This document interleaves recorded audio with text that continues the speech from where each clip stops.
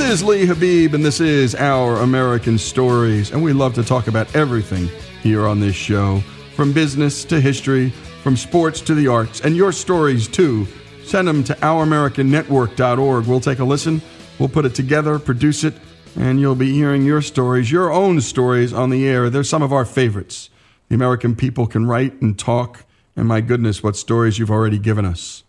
What's coming up next is an intersection of two of our favorite subjects, innovation and music. And you're about to hear the story of the multi-track recording.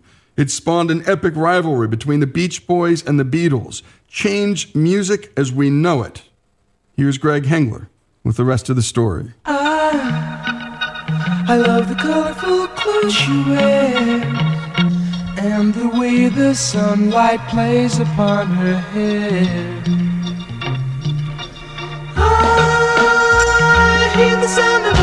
In the 60s, multi-track recording began to redefine what music could be and turn the studio into a sonic laboratory. I'm picking up good vibrations. Here's Ringo Starr. It was like a strange place, full of crazy scientists, electricians, madmen. Here's music producer Don Was. Just having the time to experiment in the studio was a radical change.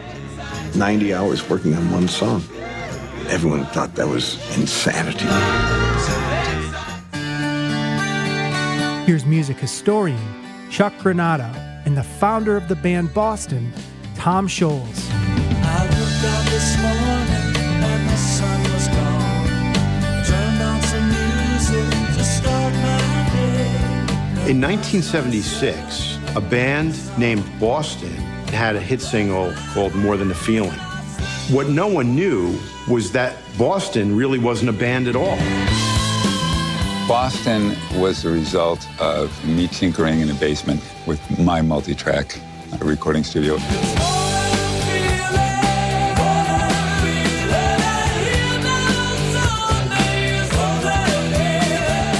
It was a really personal endeavor. I worked in my own space, my own time, put a rhythm guitar part on, and then another one, and then a bass track, and keyboards. Then I called Brad Delp to see if he wanted to sing the vocals, which thankfully he did.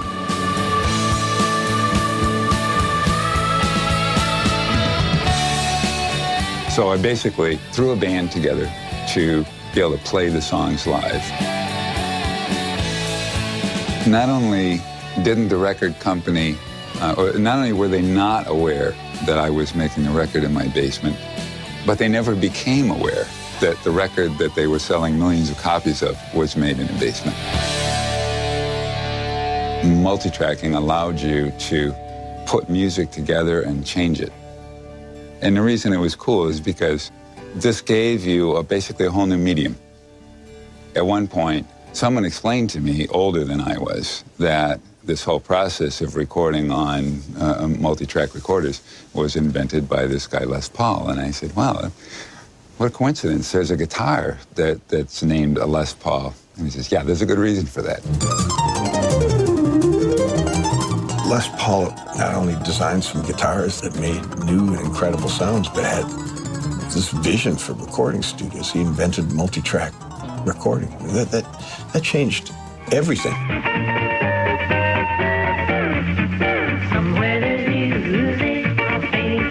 Here's Eric Clapton. The records I heard by Les Paul and Mary Ford in the 50s, I was even aware then that without any knowledge of recording techniques, that they were doing something revolutionary. We turn the tape machines on. They're just a standard, regular Ampex tape machine. Mm-hmm.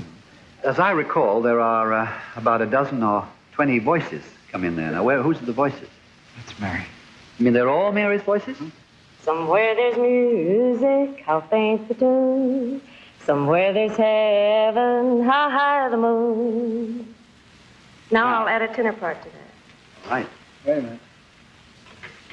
Somewhere there's music, how faint the tune. Somewhere there's heaven, how high the moon.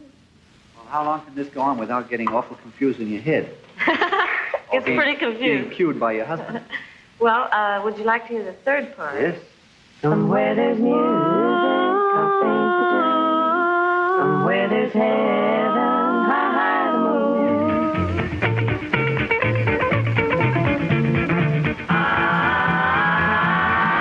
Here's Jeff Beck.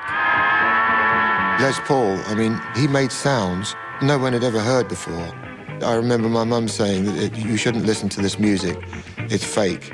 She said it's one guy tricking us. So I said, that's it. That's the music for me. Because it was enabled me to be rebellious, as well. And I enjoyed the sound. I don't think you can beat that. I mean, the way that those records sound it's still exciting.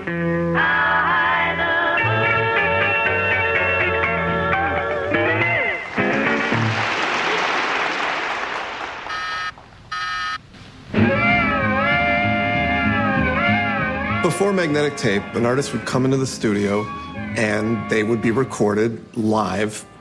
What they would do is literally etch the grooves into the disc as the session was being recorded. You had to start from the beginning and go to the end.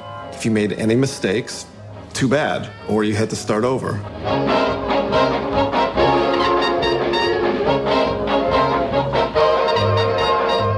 Magnetic tape, it just changed music completely. It gave you the possibility to record in fidelity that was better than anyone had ever even come close to, so you could make a more accurate document. At the same time, it let you manipulate sound so it didn't sound lifelike at all, because now you could edit, you could overdub, you could cut and splice. Once the technology came out, it very quickly became the standard format.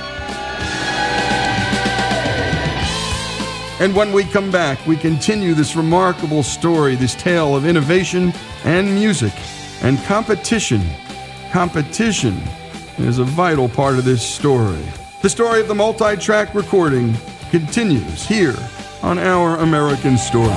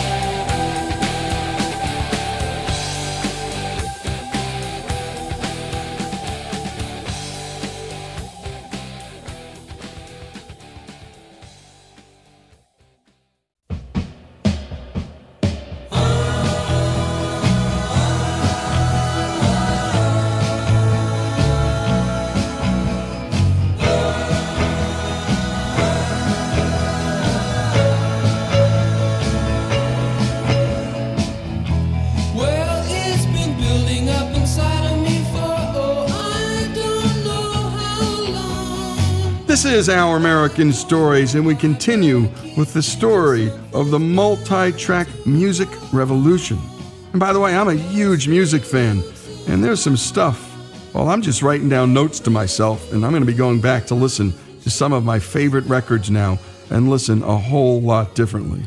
Let's return to this story and to Greg Hengler. Okay, wouldn't it be nice? Take 5. Recalling his 1960s game of one-upmanship with the Beach Boys' so-called rivals, the Beatles, Brian Wilson said, "Rubber Soul inspired Pet Sounds, which inspired Sgt. Pepper's." Here's music producer Don Was and music historian Chuck Granado. I think that kind of friendly competition between the Beatles and the Beach Boys really advanced the cause of popular music. Brian Wilson heard Rubber Soul and understood that there was a whole other place where you could take rock and roll. That was an elevated musical consciousness at play. Brian was listening to what the Beatles were doing in the studio, and he was completely knocked out. Hearing that made him realize that he had to up the ante on his next album, which was Pet Sounds. No, it's gonna make it that much better when we can say goodnight and stay together. He told me that he and Carl used to pray before each session, that they would make a record that would be warmer and more inspirational than Rubber Soul. None of those big pickups, just like Brian pre-imagined everything that he did. He heard all of the vocal parts, all of the instrumental parts, even before anyone set foot in the studio. Brian was the mastermind. I'd like to start it out now, this time, with the organ and the Fender bass. And then the bongos will come in the second half like everything else. All right, here we go.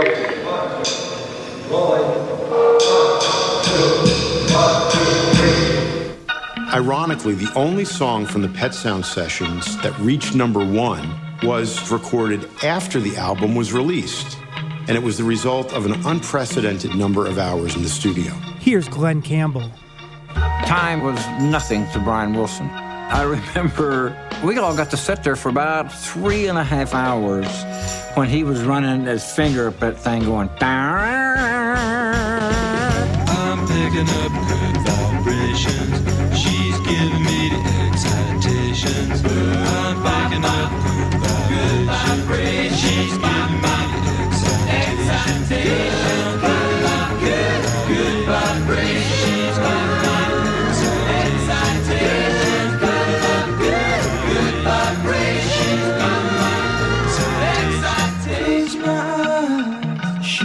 Just having the time to experiment in the studio was a radical change.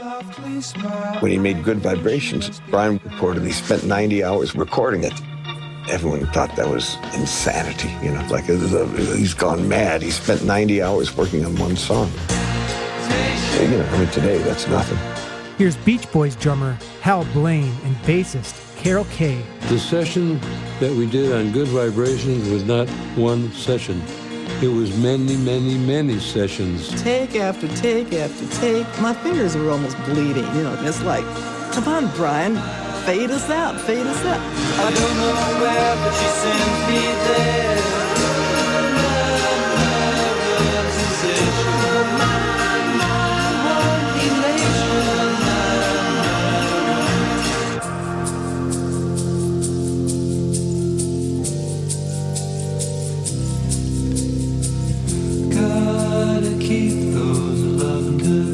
Vibrations are happening with her.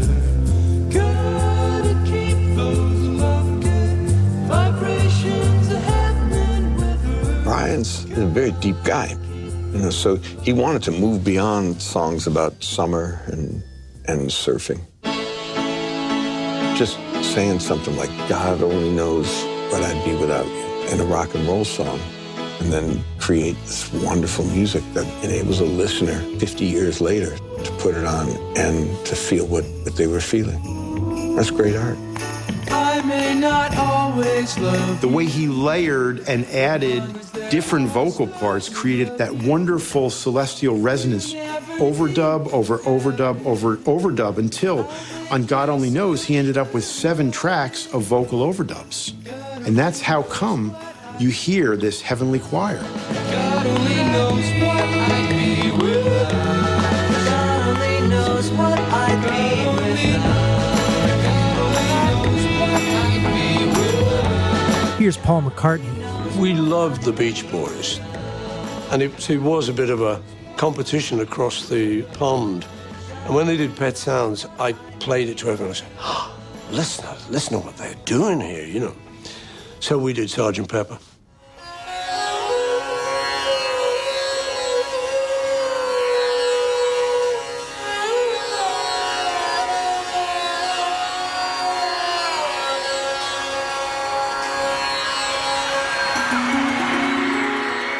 Here's Ringo Starr.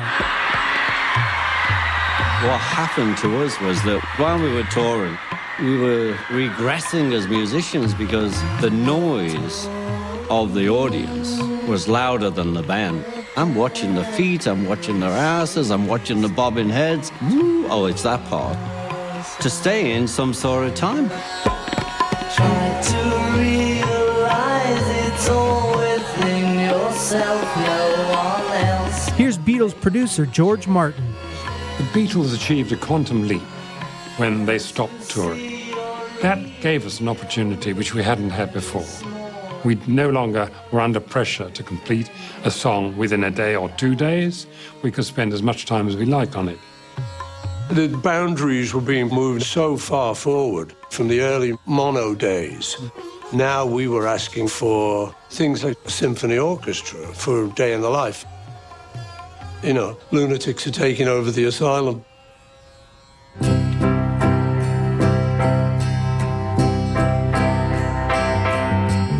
I read the news today, oh boy,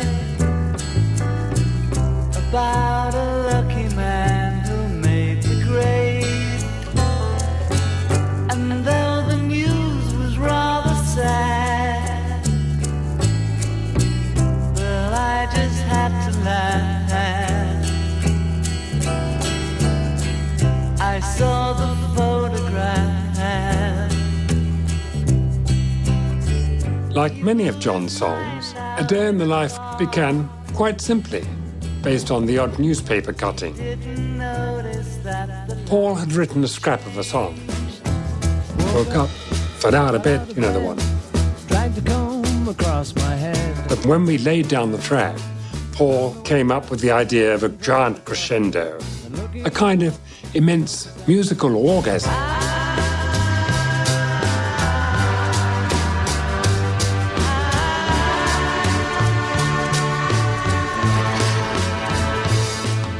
Don't listen to the man next to you, I said to the orchestra.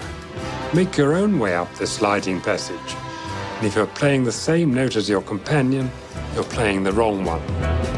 Well, the orchestra hooted with laughter. All their lives they'd tried to play as one man, and it only took a few minutes to the Beatles to change all that. We were taking so long making Sgt. Pepper. I remember in one of the musical papers, they said, oh, the Beatles have dried up. And we were like, no, we haven't.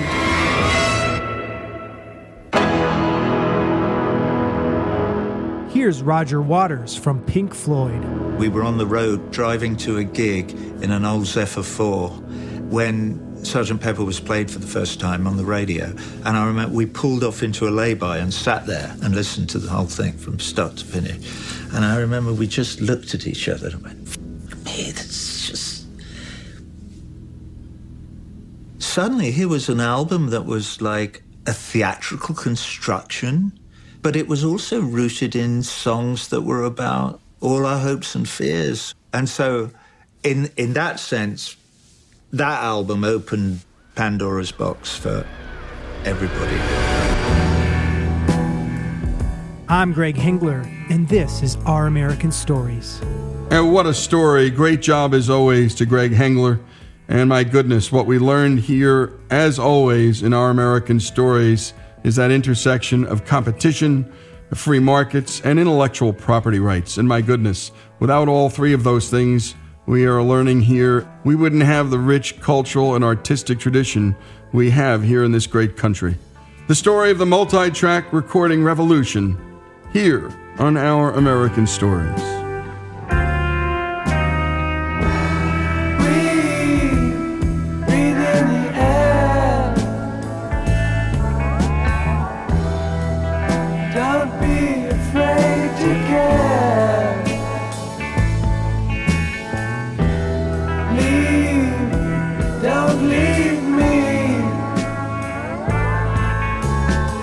Around, choose your own ground.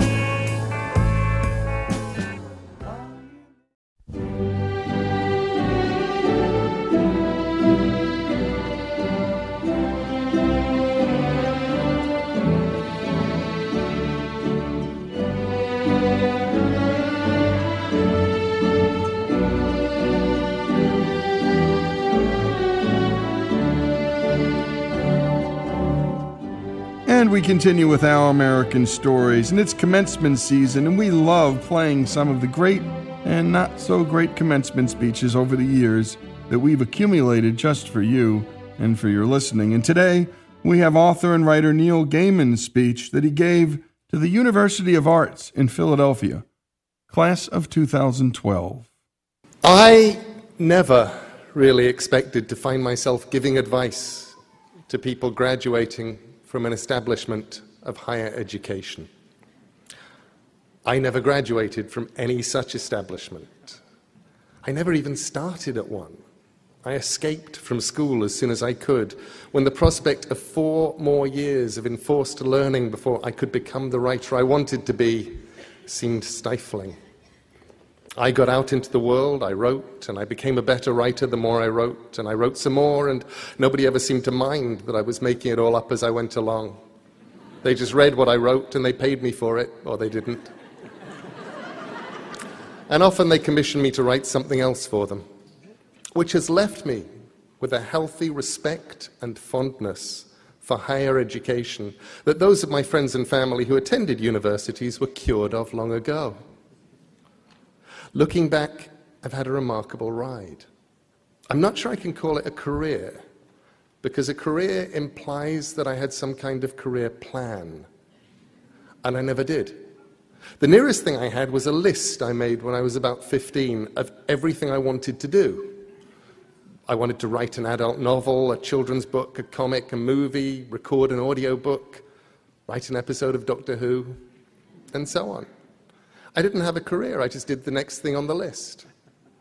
So I thought I'd tell you everything I wish I'd known starting out, and a few things that looking back on it, I suppose I did know, and that I'd also give you the best piece of advice I'd ever got, which I completely failed to follow.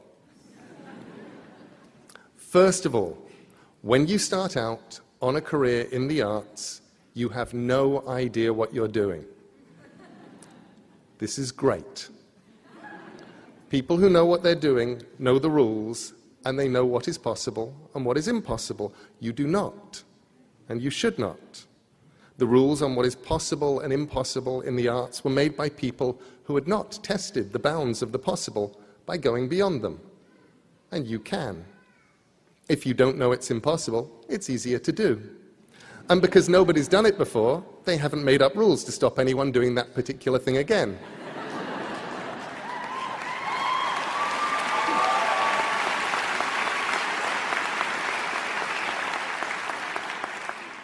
Secondly, if you have an idea of what you want to make, what you were put here to do, then just go and do that. And that's much harder than it sounds, and sometimes in the end so much easier than you might imagine. Because normally there are things you have to do before you can get to the place you want to be. I wanted to write comics and novels and stories and films, so I became a journalist, because journalists are allowed to ask questions and to simply go and find out how the world works. And besides, to do those things, I needed to write, and to write well. And I was being paid to learn how to write economically, crisply, sometimes under adverse conditions, and on deadline. Sometimes the way to do what you hope to do will be clear-cut, and sometimes it'll be almost impossible to decide whether or not you're doing the correct thing, because you'll have to balance your goals and hopes with feeding yourself, paying debts, finding work, settling for what you can get. Something that worked for me was imagining that where I wanted to be, which was an author, primarily of fiction, making good books, making good comics, making good drama, and supporting myself through my words. Imagining that was a mountain, a distant mountain, my goal. And I knew that as long as I kept walking towards the mountain, I'd be all right. And when I truly was not sure what to do, I could stop and think about whether it was taking me towards or away from the mountain. I said no to editorial jobs on magazines, proper jobs that would have paid proper money, because I knew that, attractive though they were, for me, they would have been walking away from the mountain. And if those job offers had come earlier, I might have taken them, because they still would have been closer to the mountain than I was at that time. I learned to write by writing. I tended to do anything as long as it felt like an adventure, and to stop when it felt like work, which meant that life did not feel like work. Thirdly, when you start out, you have to deal with the problems of failure. You need to be thick-skinned to learn that not every project will survive. A freelance life, a life in the arts, is sometimes like putting messages in bottles on a desert island and hoping that someone will find one of your bottles and open it and read it and put something in a bottle that will wash its way back to you. appreciation or a commission or money or love. And you have to accept that you may put out hundreds of things for every bottle that winds up coming back. The problems of failure are problems of discouragement, of hopelessness, of hunger. You want everything to happen and you want it now, and things go wrong.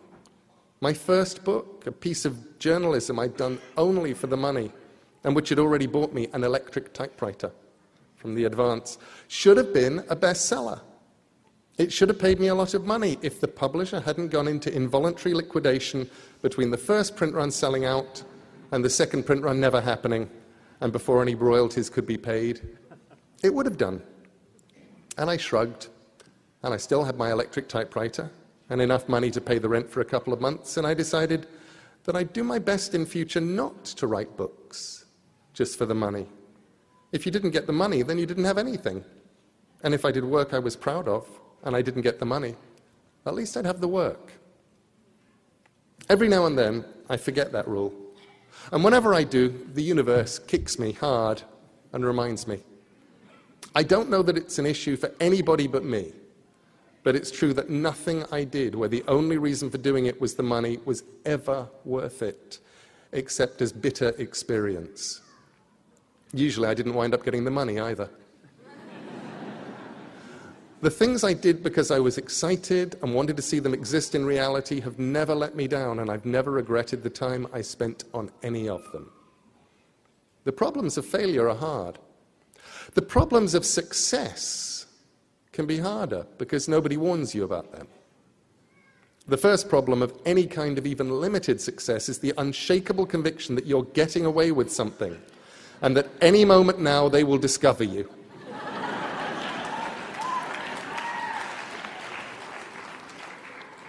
It's imposter syndrome, something my wife Amanda christened the fraud police.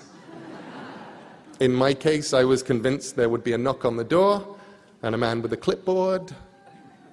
I don't know why he had a clipboard, but in my head, he always had a clipboard, would be there to tell me it was all over and they'd caught up with me, and now I would have to go and get a real job, one that didn't consist of making things up and writing them down, and reading books I wanted to read, and then I would go away quietly and get the kind of job where I would have to get up early in the morning and wear a tie and not make things up anymore.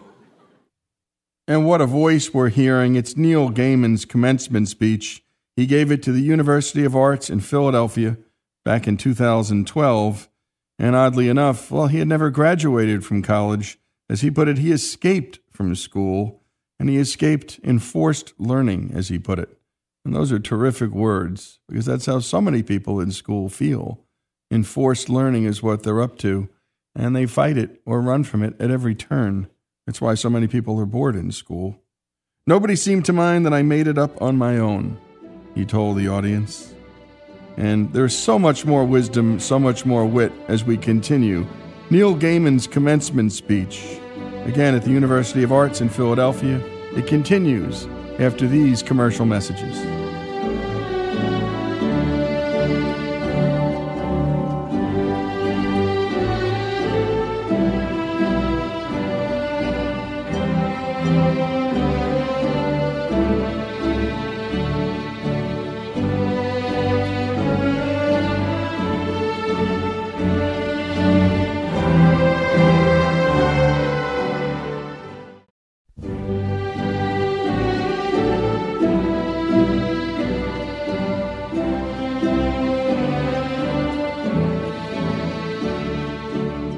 And we return to Our American Stories. We've been listening to writer Neil Gaiman's commencement speech that he gave at the University of Arts in Philadelphia in 2012. He left off first talking about the problems of failure, but how no one warns you about the problems of success. The problems of success, they're real. And with luck, you'll experience them. The point where you stop saying yes to everything and you have to learn to say no. I watched my peers and my friends and the ones who were older than me, and I'd watch how miserable some of them were.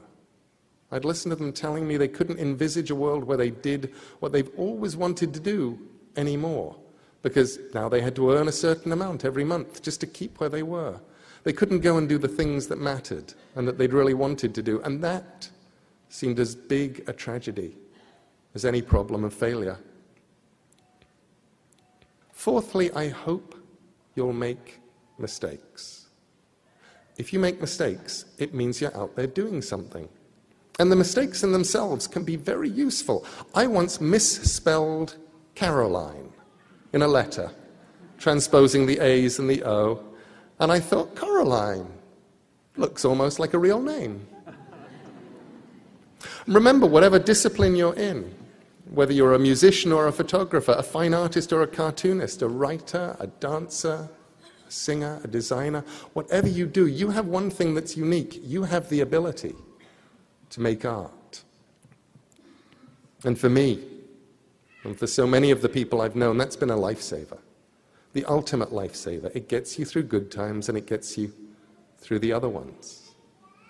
Sometimes life is hard.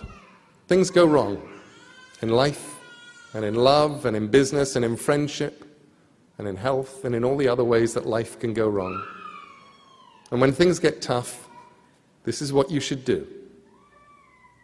Make good art. I'm serious. Husband runs off with a politician, make good art. Leg crushed and then eaten by a mutated boa constrictor, make good art. IRS on your trail, make good art. Cat exploded, make good art. Someone on the internet thinks what you're doing is stupid or evil or it's all been done before, make good art. Probably things will work out somehow, and eventually time will take the sting away, and that doesn't even matter. Do what only you can do best. Make good art. Make it on the bad days, and make it on the good days too.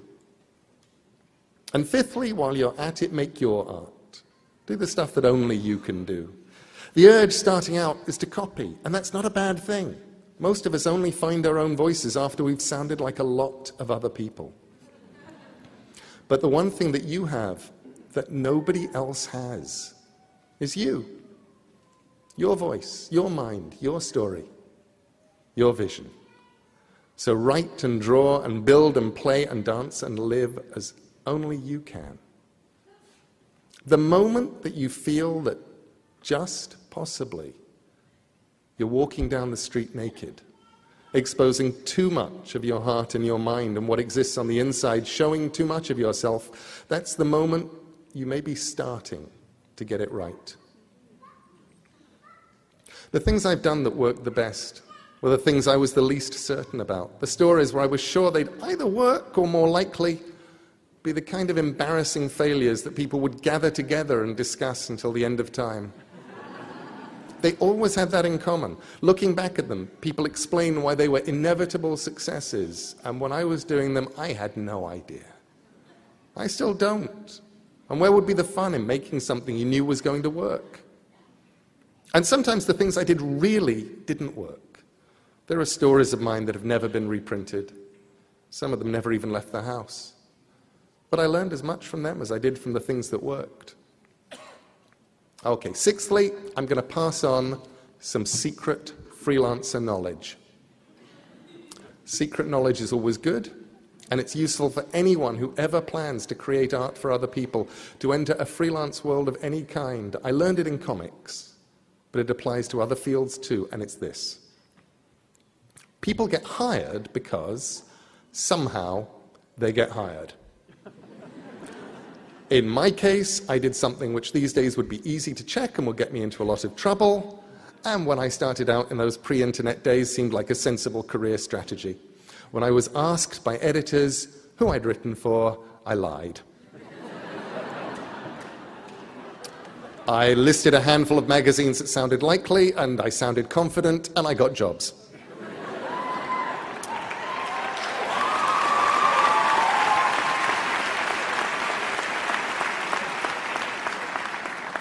I then made it a point of honor to have written something for each of the magazines I'd listed to get that first job. So that I hadn't actually lied, I'd just been chronologically challenged. But you get work however you get work. But people keep working in a freelance world, and more of today's world is freelance, because their work is good, and because they're easy to get along with, and because they deliver the work on time. And you don't even need all three. 2 out of 3 is fine. People will tolerate how unpleasant you are if your work is good and you deliver it on time. People will forgive the lateness of your work if it's good and they like you. And you don't have to be as good as everyone else if you're on time, and it's always a pleasure to hear from you.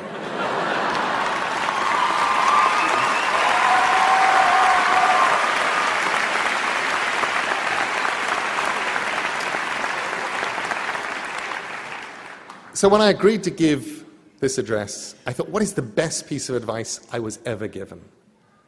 And I realized that it was actually a piece of advice that I had failed to follow. And it came from Stephen King. It was 20 years ago, at the height of the success, the initial success of Sandman, the comic I was writing. Thank you.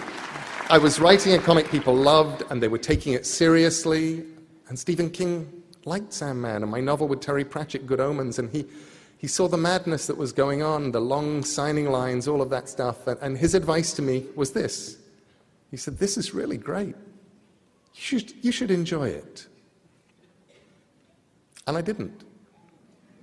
Best advice I ever got that I ignored. Instead, I worried about it. I worried about the next deadline, the next idea, the next story. There wasn't a moment for the next 14 or 15 years that I wasn't writing something in my head or wondering about it. And I didn't stop and look around and go, this is really fun. I wish I'd enjoyed it more. It's been an amazing ride, but there were parts of the ride I missed because I was too worried about things going wrong, about what came next, to enjoy the bit that I was on.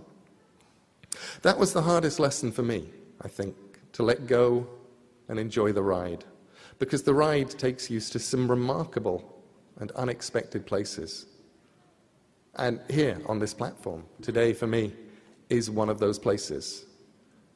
And I am enjoying myself immensely.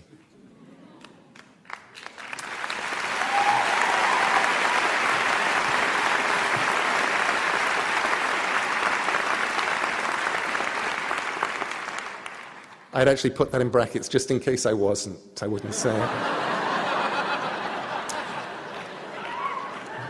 To all today's graduates, I wish you luck. Luck is useful. Often you will discover that the harder you work and the more wisely you work, the luckier you will get.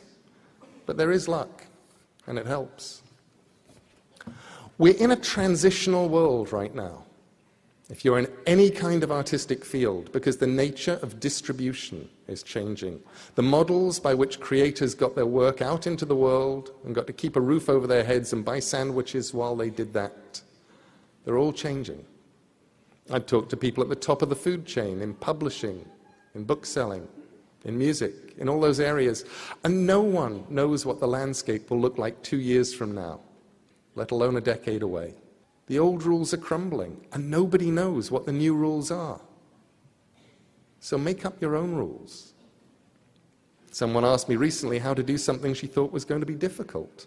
In this case, recording an audiobook. And I suggested she pretend that she was someone who could do it. Not pretend to do it, but pretend she was someone who could. She put up a notice to this effect on the studio wall, and she said it helped. So be wise, because the world needs more wisdom. And if you cannot be wise, pretend to be someone who is wise, and then just behave like they would.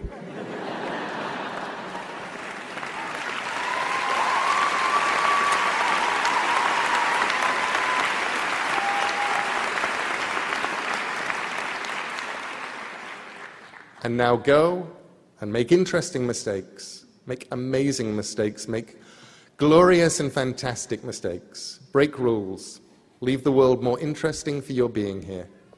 Make good art. And that was Neil Gaiman, his commencement speech at the University of Arts in Philadelphia in 2012. And I love what he said about mistakes. Go make them. Make interesting, beautiful, glorious mistakes, he urged those young graduates to do. And that's such good advice. He also didn't take that advice from Stephen King, and that was to enjoy himself. And he didn't. He didn't enjoy that success, those moments. He didn't have fun. He worried for 14 or 15 years. But he shared that with the graduates. Neil Gaiman's talk, his commencement address, it's commencement season, celebrating more of these talks all month long here on Our American Stories.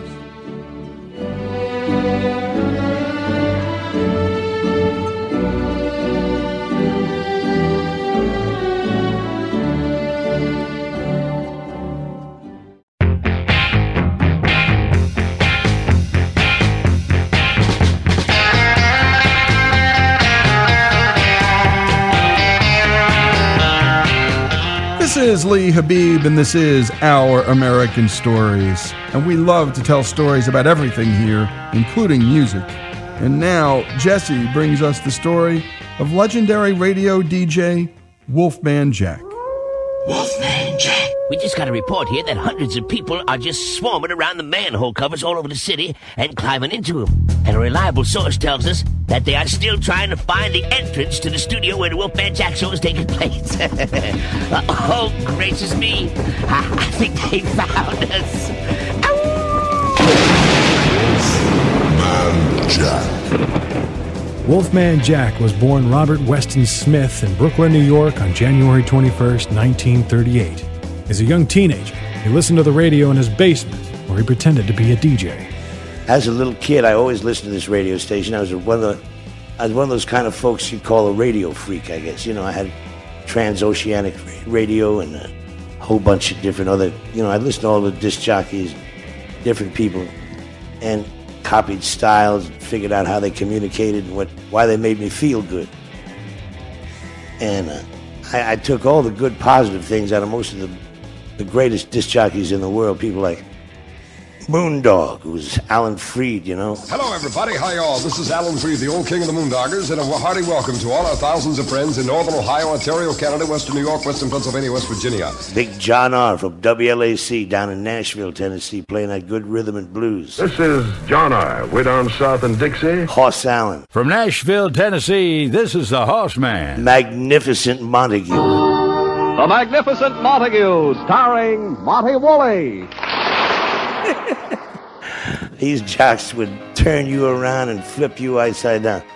Magnificent Montague told me one time, if you ain't sweating, you ain't working. So I always remember that. So every time I'm on the radio, I'm sweating, baby. I'm working hard. But radio isn't exactly the easiest profession to break into. And like many of us who work in the business, Smith started out working as an intern. I used to cut school and go hang out at the local black radio station. And I learned how to run the board and everything. And I was Smitty then, a gopher for the jocks. I go down and they even let me pick liquor up for them in the liquor store. I was only about 13 or 14 years old. And I ran all the errands for them. They taught me what I had to know. And I hung around there and cut school all the time. And my parents thought I was going to wind up to be a They didn't know what the hell to do with me.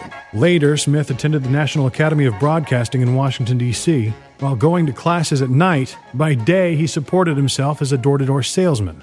And although Smith was a high school dropout, he graduated broadcasting school at the top of his class.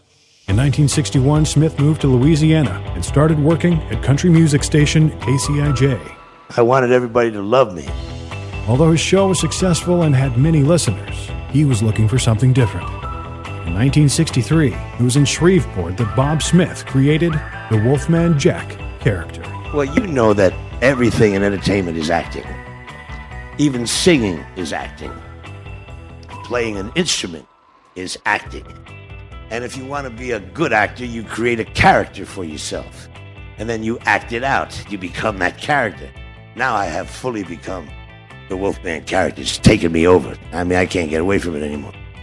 And before I used to be able to hide the bushes, The character had always been in me.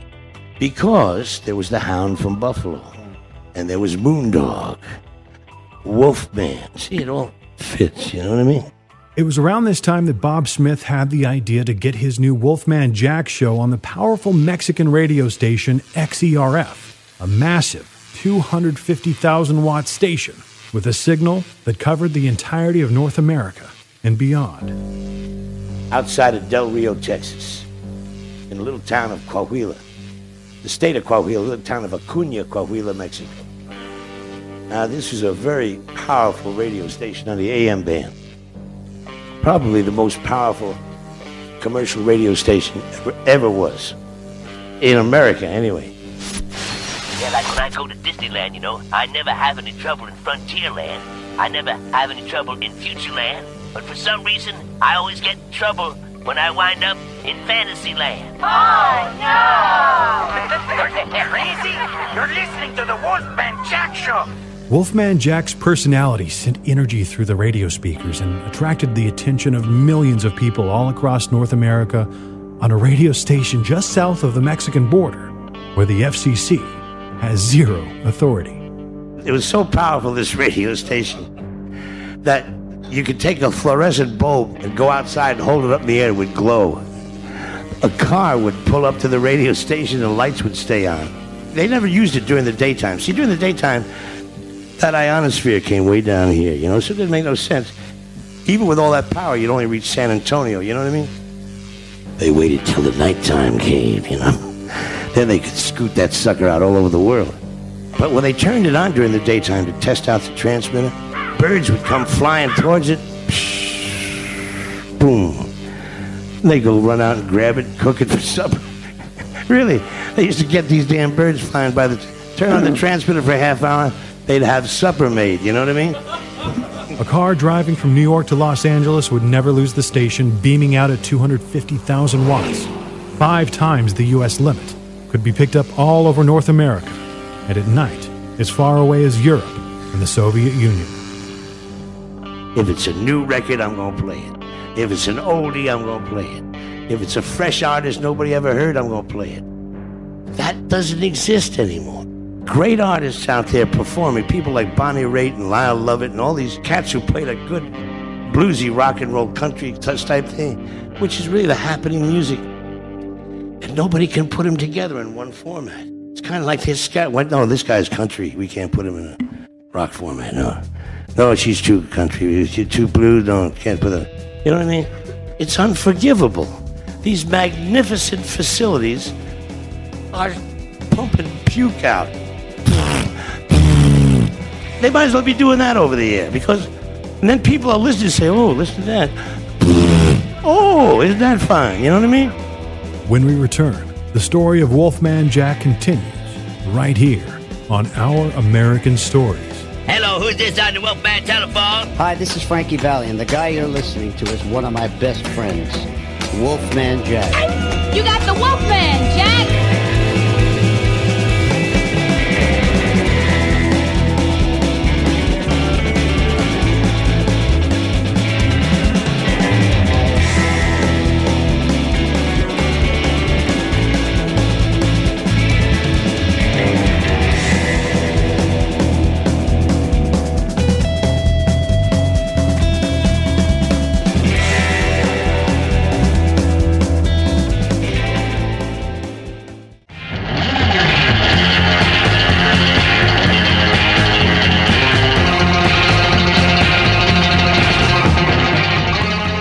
This is Our American Stories, and we continue with the story of the one, the only, Wolfman Jack.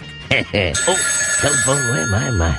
Hello, who's this on the Wolfman telephone? Hi, this is Nick of Fleetwood Mac, reminding all my fans to listen to the Wolfman Jack Show. Listen, it's good. Wolfman Jack. Wolfman's mix of rowdy rock, verbal antics, and raw rhythm and blues began to make the news. His national popularity grew as stories began to appear in Time, Newsweek, Life, and city newspapers, all asking the same questions. Who is Wolfman Jack? Where did he come from? And how did he get his hands on a Mexican radio station that could be heard all over the world at night? Because they would run preachers during the early part of the evening, up to around midnight. And then at midnight, they didn't know what the hell they were doing. They'd run country gospel, black gospel. They run all kinds of crazy stuff. And after the midnight hour. So I wanted to go down to Del Rio to talk to the people who are running that station, see if I couldn't put this character Wolfman Jack on the air. So I showed up on the scene. And the man who was running the station at that time was a guy by the name of Arturo Gonzalez, the heaviest dude in that area. He was an international lawyer, self-made man. Became a lawyer through, correspondence courses, man. And he made it on through, came over the border of Mexico. Now he owned Del Rio. And he owned Acuña, and he owned that radio station. So I had a meeting with him the next day. So me and my partner decided we'd go out and look at the radio station. Well, I had a brand new Super 88, one of those big Oldsmobile convertibles. I didn't want to take it across the border. I figured I wouldn't have anything left when I got back. So we got a cab driver to take us over there. And then we finally got over there. He took us to Boys Town, which is just red light district. All the girls do their thing. So then we found another cab driver. We wanted to go out to see the station. He says, there's no roads to the station. I said, okay, well, take us out to the station. You put some money on him. The guy took us out. All of a sudden, we were out there. Black as you can see. You couldn't see your hand in front of your face if you raised it, And we're driving through these sand dunes late at night. All of a sudden, out in the distance, see this little red light blinking like this. As we got closer, you could see it was a radio tower. And there was two buildings. One I found out was a building that housed the generator to supply the power to the radio station.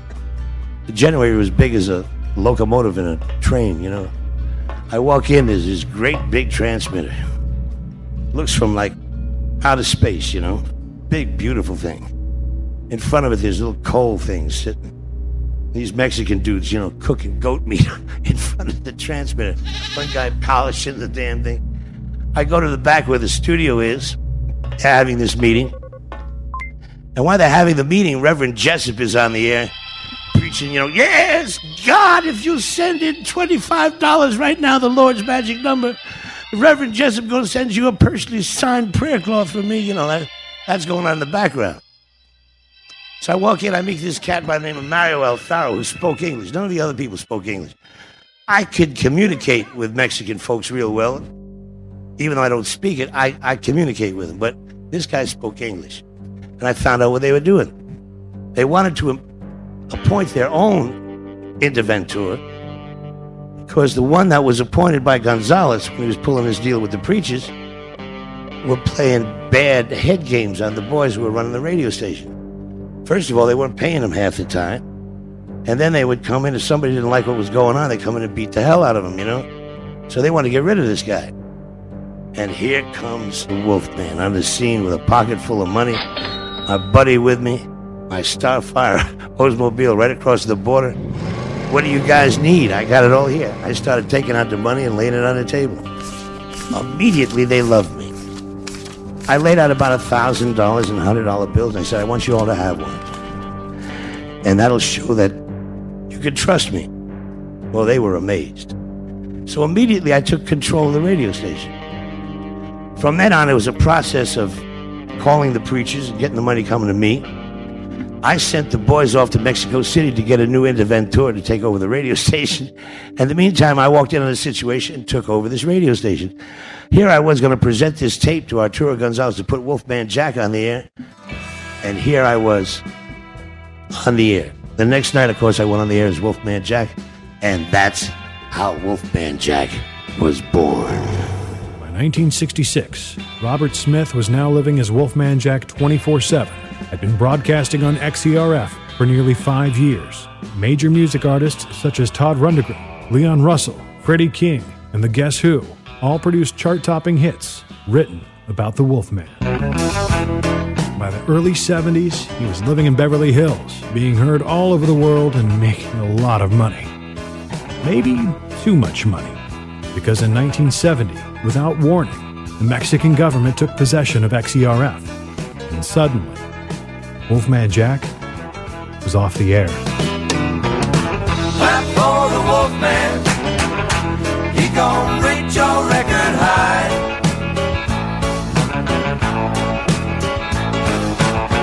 Clap for the Wolfman. You gon' dig him till the day you Wolfman got to work and capitalized on his fame by editing down his old show tapes and selling them to radio stations everywhere, becoming one of the very first syndicated rock and roll programs in America.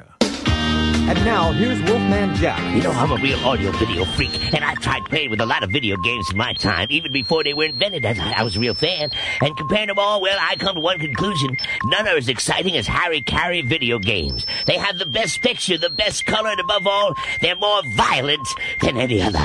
Choose from the catalog of 456 different games, including Sidewalk Suicide, Machines That Mangle People, and my favorite, Mass Destruction of Everything on the Face of the Earth. Hey, when it comes to video games, don't be fooled. Commit to Harry Carey. At his peak, Wolfman Jack was heard on more than 2,000 radio stations in 53 countries. In 1972, he was hired to be the announcer, interviewer, and co-host of NBC TV's late-night music series, The Midnight Special. In 1973, he appeared on the film American Graffiti as himself, directed by George Lucas. They said, somebody wants to see you over Universal. They want you to do a movie. I said, okay. So I ran over there, and who's sitting behind the desk? George Lucas. I said, what's the matter, man? You need money, right, to do this film? You want me to contribute to the film? He said, no, Wolfman, we want you to be in the movie. I said, oh, isn't that wonderful? And then I found out, he gave me the script, and I read the movie. I knew it was a hit because it was Americana. It was what we do in the evening time. You listen to a great disc jockey, play great rock and roll records, you meet guys, you meet ladies, and you flash your car around, and you do the best thing, that's the most fun in the world. It's a shame a lot of kids can't do that nowadays. His broadcasts tie the film together, and the character played by Richard Dreyfuss catches a glimpse of the mysterious Wolfman in this pivotal scene. Are you the Wolfman? No, man, I'm not the Wolfman. How you doing, Diane? That's the Wolfman. Do you love me? He's on tape. The man is on tape. Do you love me? Well, where is he now? I mean, where does he work? The Wolfman is everywhere. Well, I gotta give him this note. The Wolfman comes in here occasionally, bringing tapes, to check up on me and whatnot. Yeah. And the places he talks about that he's been. The things he's seen. And there's a great, big, beautiful world out there. And here I sit, sucking on popsicles. Why don't you leave? I'm not a young man anymore. And the Wolfman gave me my start in the business. And I like it.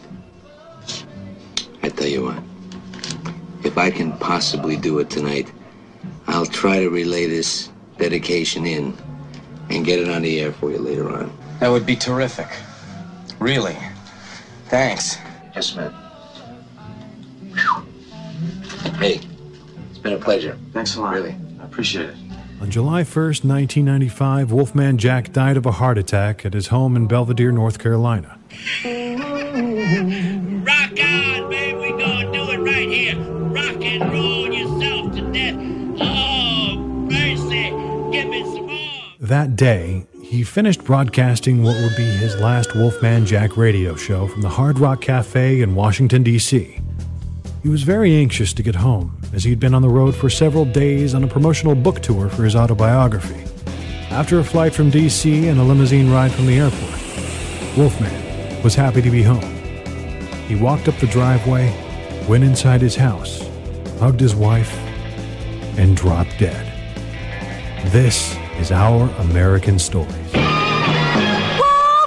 Jack. X-E-R-B. Oh, this is Wolfman Jack Show, baby. I hope all you people taking down all your pictures, because we're going to be playing some of that bounce off the wall music, baby.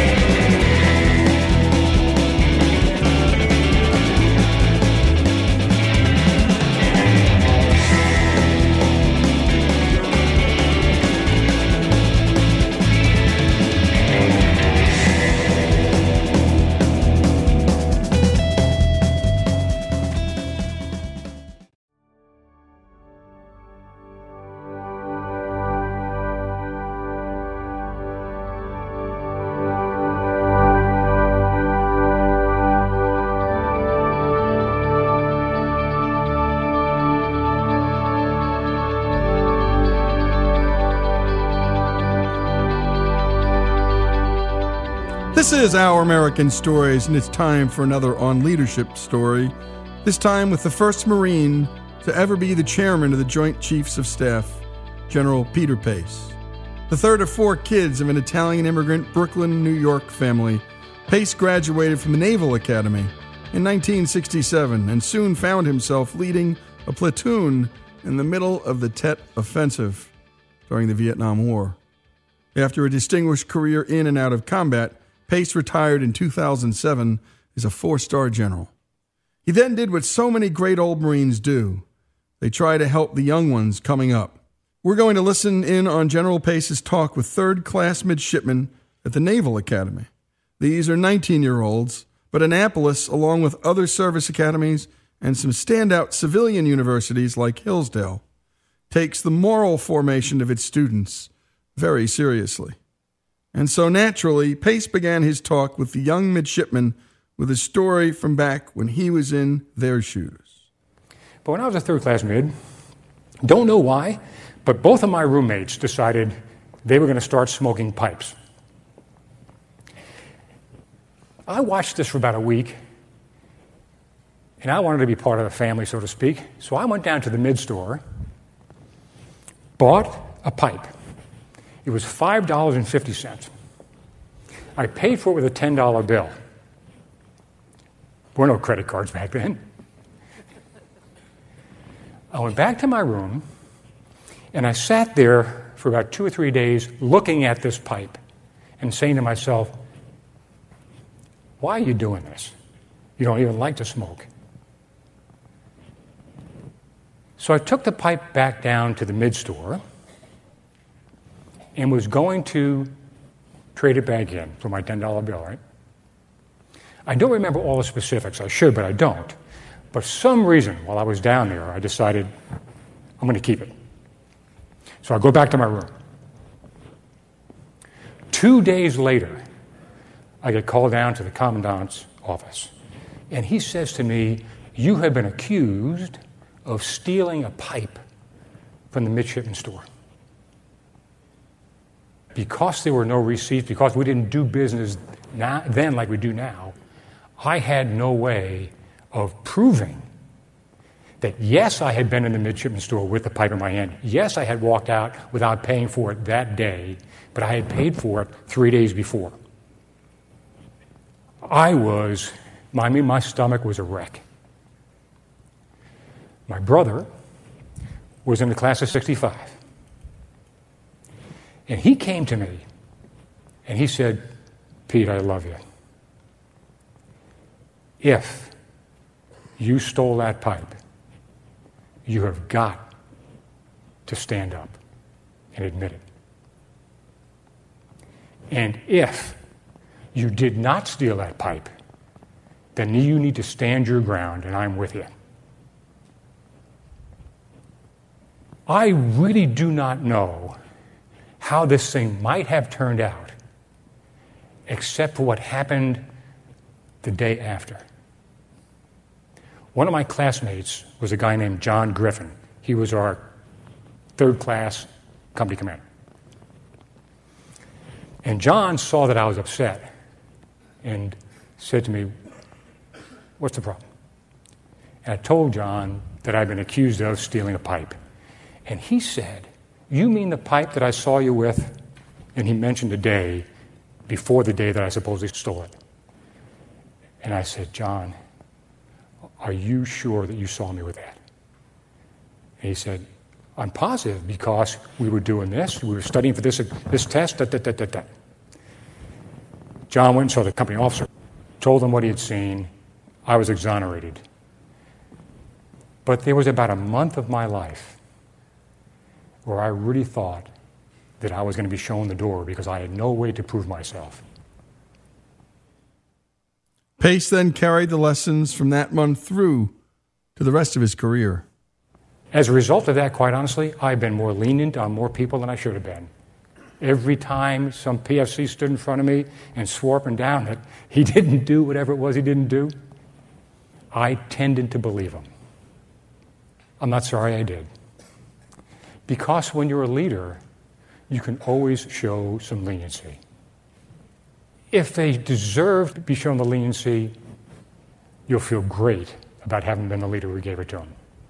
And if they don't deserve to be shown the leniency, they'll show themselves again, and you can kill them then. And great advice. After graduating from the academy, Pace quickly found himself leading a platoon of Marines in Vietnam in the middle of the Tet Offensive. And there, something else happened that also shaped his career and his life. We were on patrol. And an incredible young Marine named Lance Corporal Guido Ferranaro from Bethpage, New York, 19 years old, born in Italy, naturalized citizen of the U.S., was shot by a sniper right in the chest. I was holding Guido when he died, and I was absolutely enraged. Now, I had heard all the stories about people supposedly cutting off ears and doing things in combat that, weren't right. And I knew I would never allow myself or any of my Marines to ever do anything immoral or unethical in combat. When Guido died, I was enraged. I called in an artillery strike on the village from which the sniper round was fired. It takes a little while between the time you call for fire and you get it. During that time, my platoon sergeant, who was an E5 sergeant, but he was on his second tour in Vietnam, didn't say anything to me. He just looked at me. I could tell by the way he was looking at me that what I was doing was wrong. I mean, it just confirmed what I already knew in my heart of hearts. I called off the artillery strike before it was fired. We did what we should have done in the first place, which was to sweep through the village on foot. Go figure, we found nothing but women and children. I don't know how I could live with myself if we had done what I almost did. The point is, the time to set your moral compass is not when your best buddy gets shot, is not when your wingman gets shot down. You will be morally challenged when you are least emotionally prepared to deal with it. Every day since, I have thought about who I am. I got my platoon together that day and apologized to them for almost doing what I almost did. And then every day since then, I have just thought through what's going to happen today that might be a moral challenge, an ethical challenge. 99.9% of the time, the things I could think of never happened. But it got me into a routine of thinking about who I am, so that when things that I hadn't thought about happened, I was able to take the 2 to 3 seconds, that's all it takes, the 2 to 3 seconds to think about, is this who I am, before executing. And when we come back, we're going to hear more from this remarkable speech. General Peter Pace, sharing stories from his life. I mean, these are confessionals of a sort. I mean, he was a hair trigger away from killing a whole lot of innocent people because he was just ticked off. And so, setting your moral compass, we can all hear words of wisdom like that. And by the way, we all need a sergeant like that who just stares at us. And by the way, that sergeant was going up against a higher rank. He wasn't saying anything, but he was through his silence and through his stare. And we all have that opportunity with our bosses, with people we know and care about. More on leadership. General Peter Pace's stories here on Our American Stories.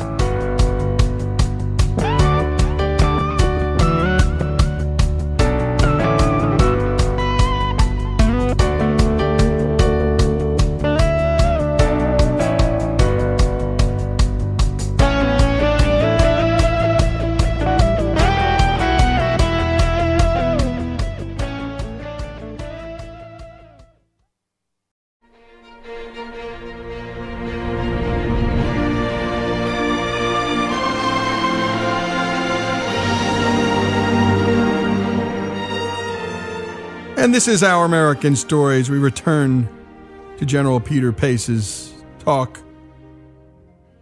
at Annapolis with 19-year-olds. And not many 19-year-olds are hearing this message, let alone having everything that's happening around them reinforcing this message.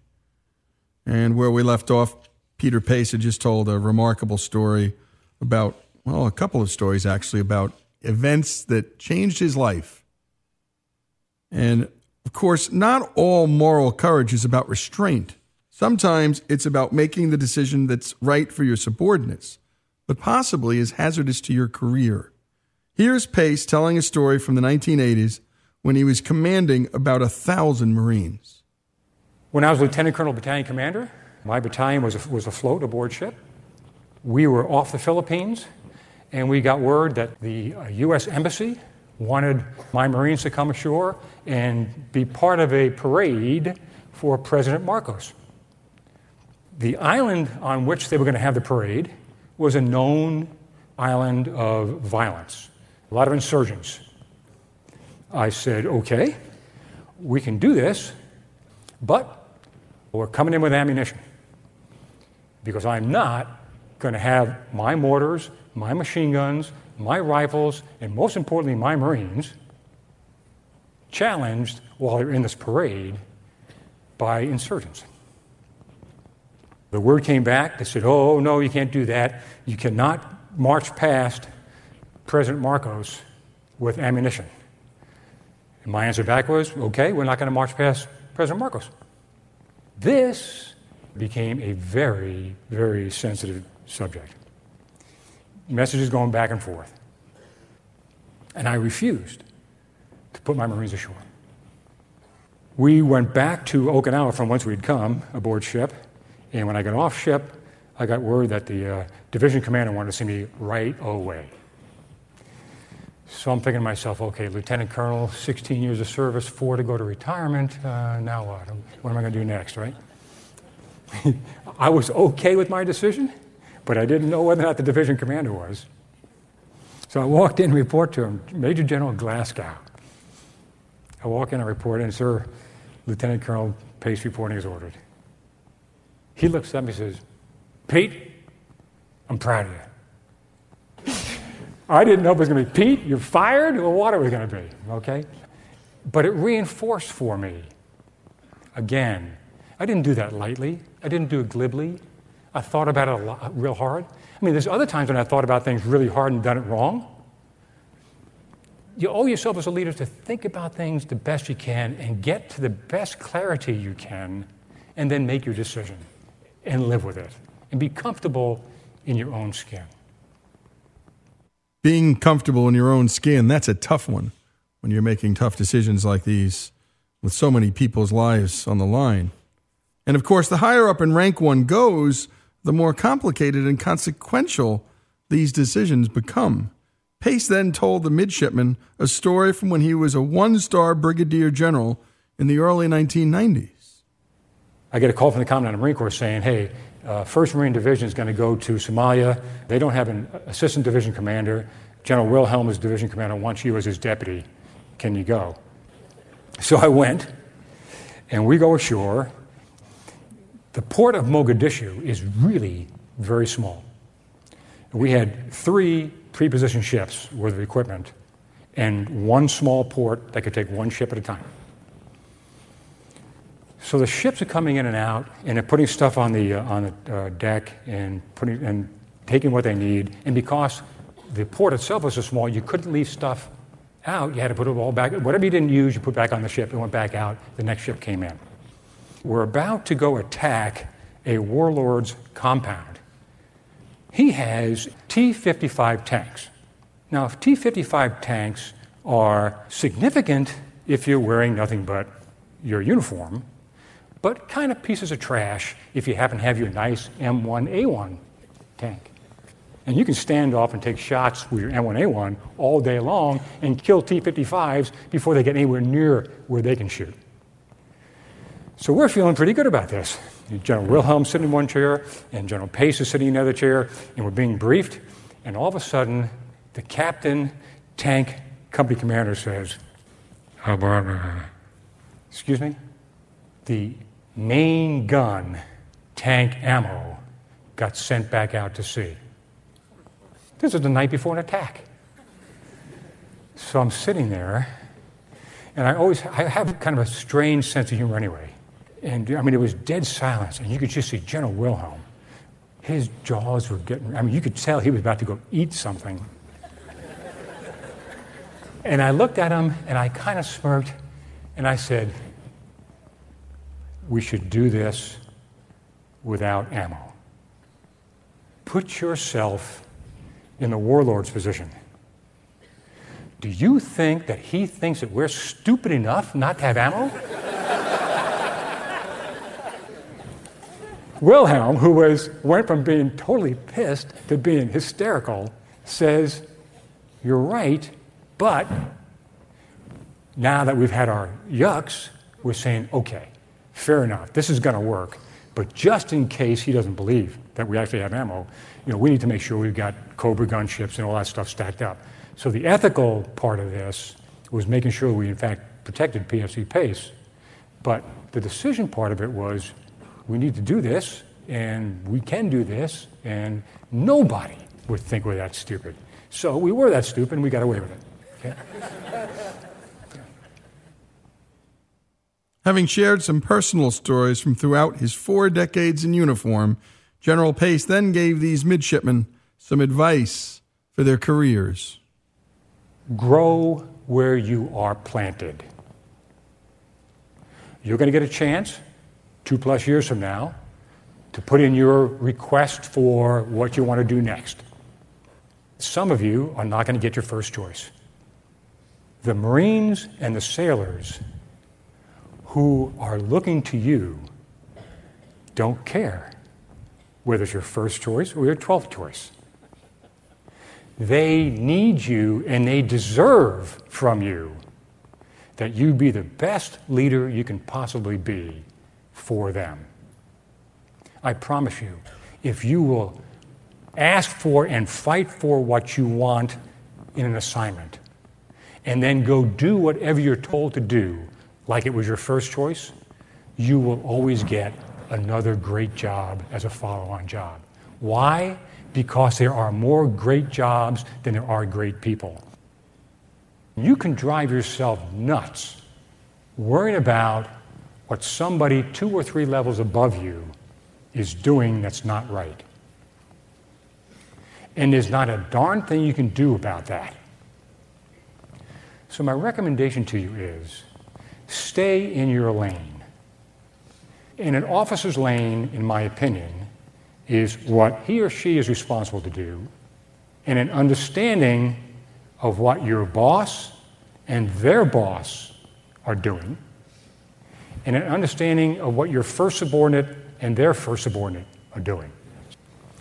If you will focus on that bandwidth and operate as best you can every day in an ethical, moral way with integrity, in the case of Marines, your 40 Marine platoon will very quickly become a 200-man company, will very quickly become a 1,000-man battalion, because you're focused on the things that you are responsible for and over which you have some ability to have impact.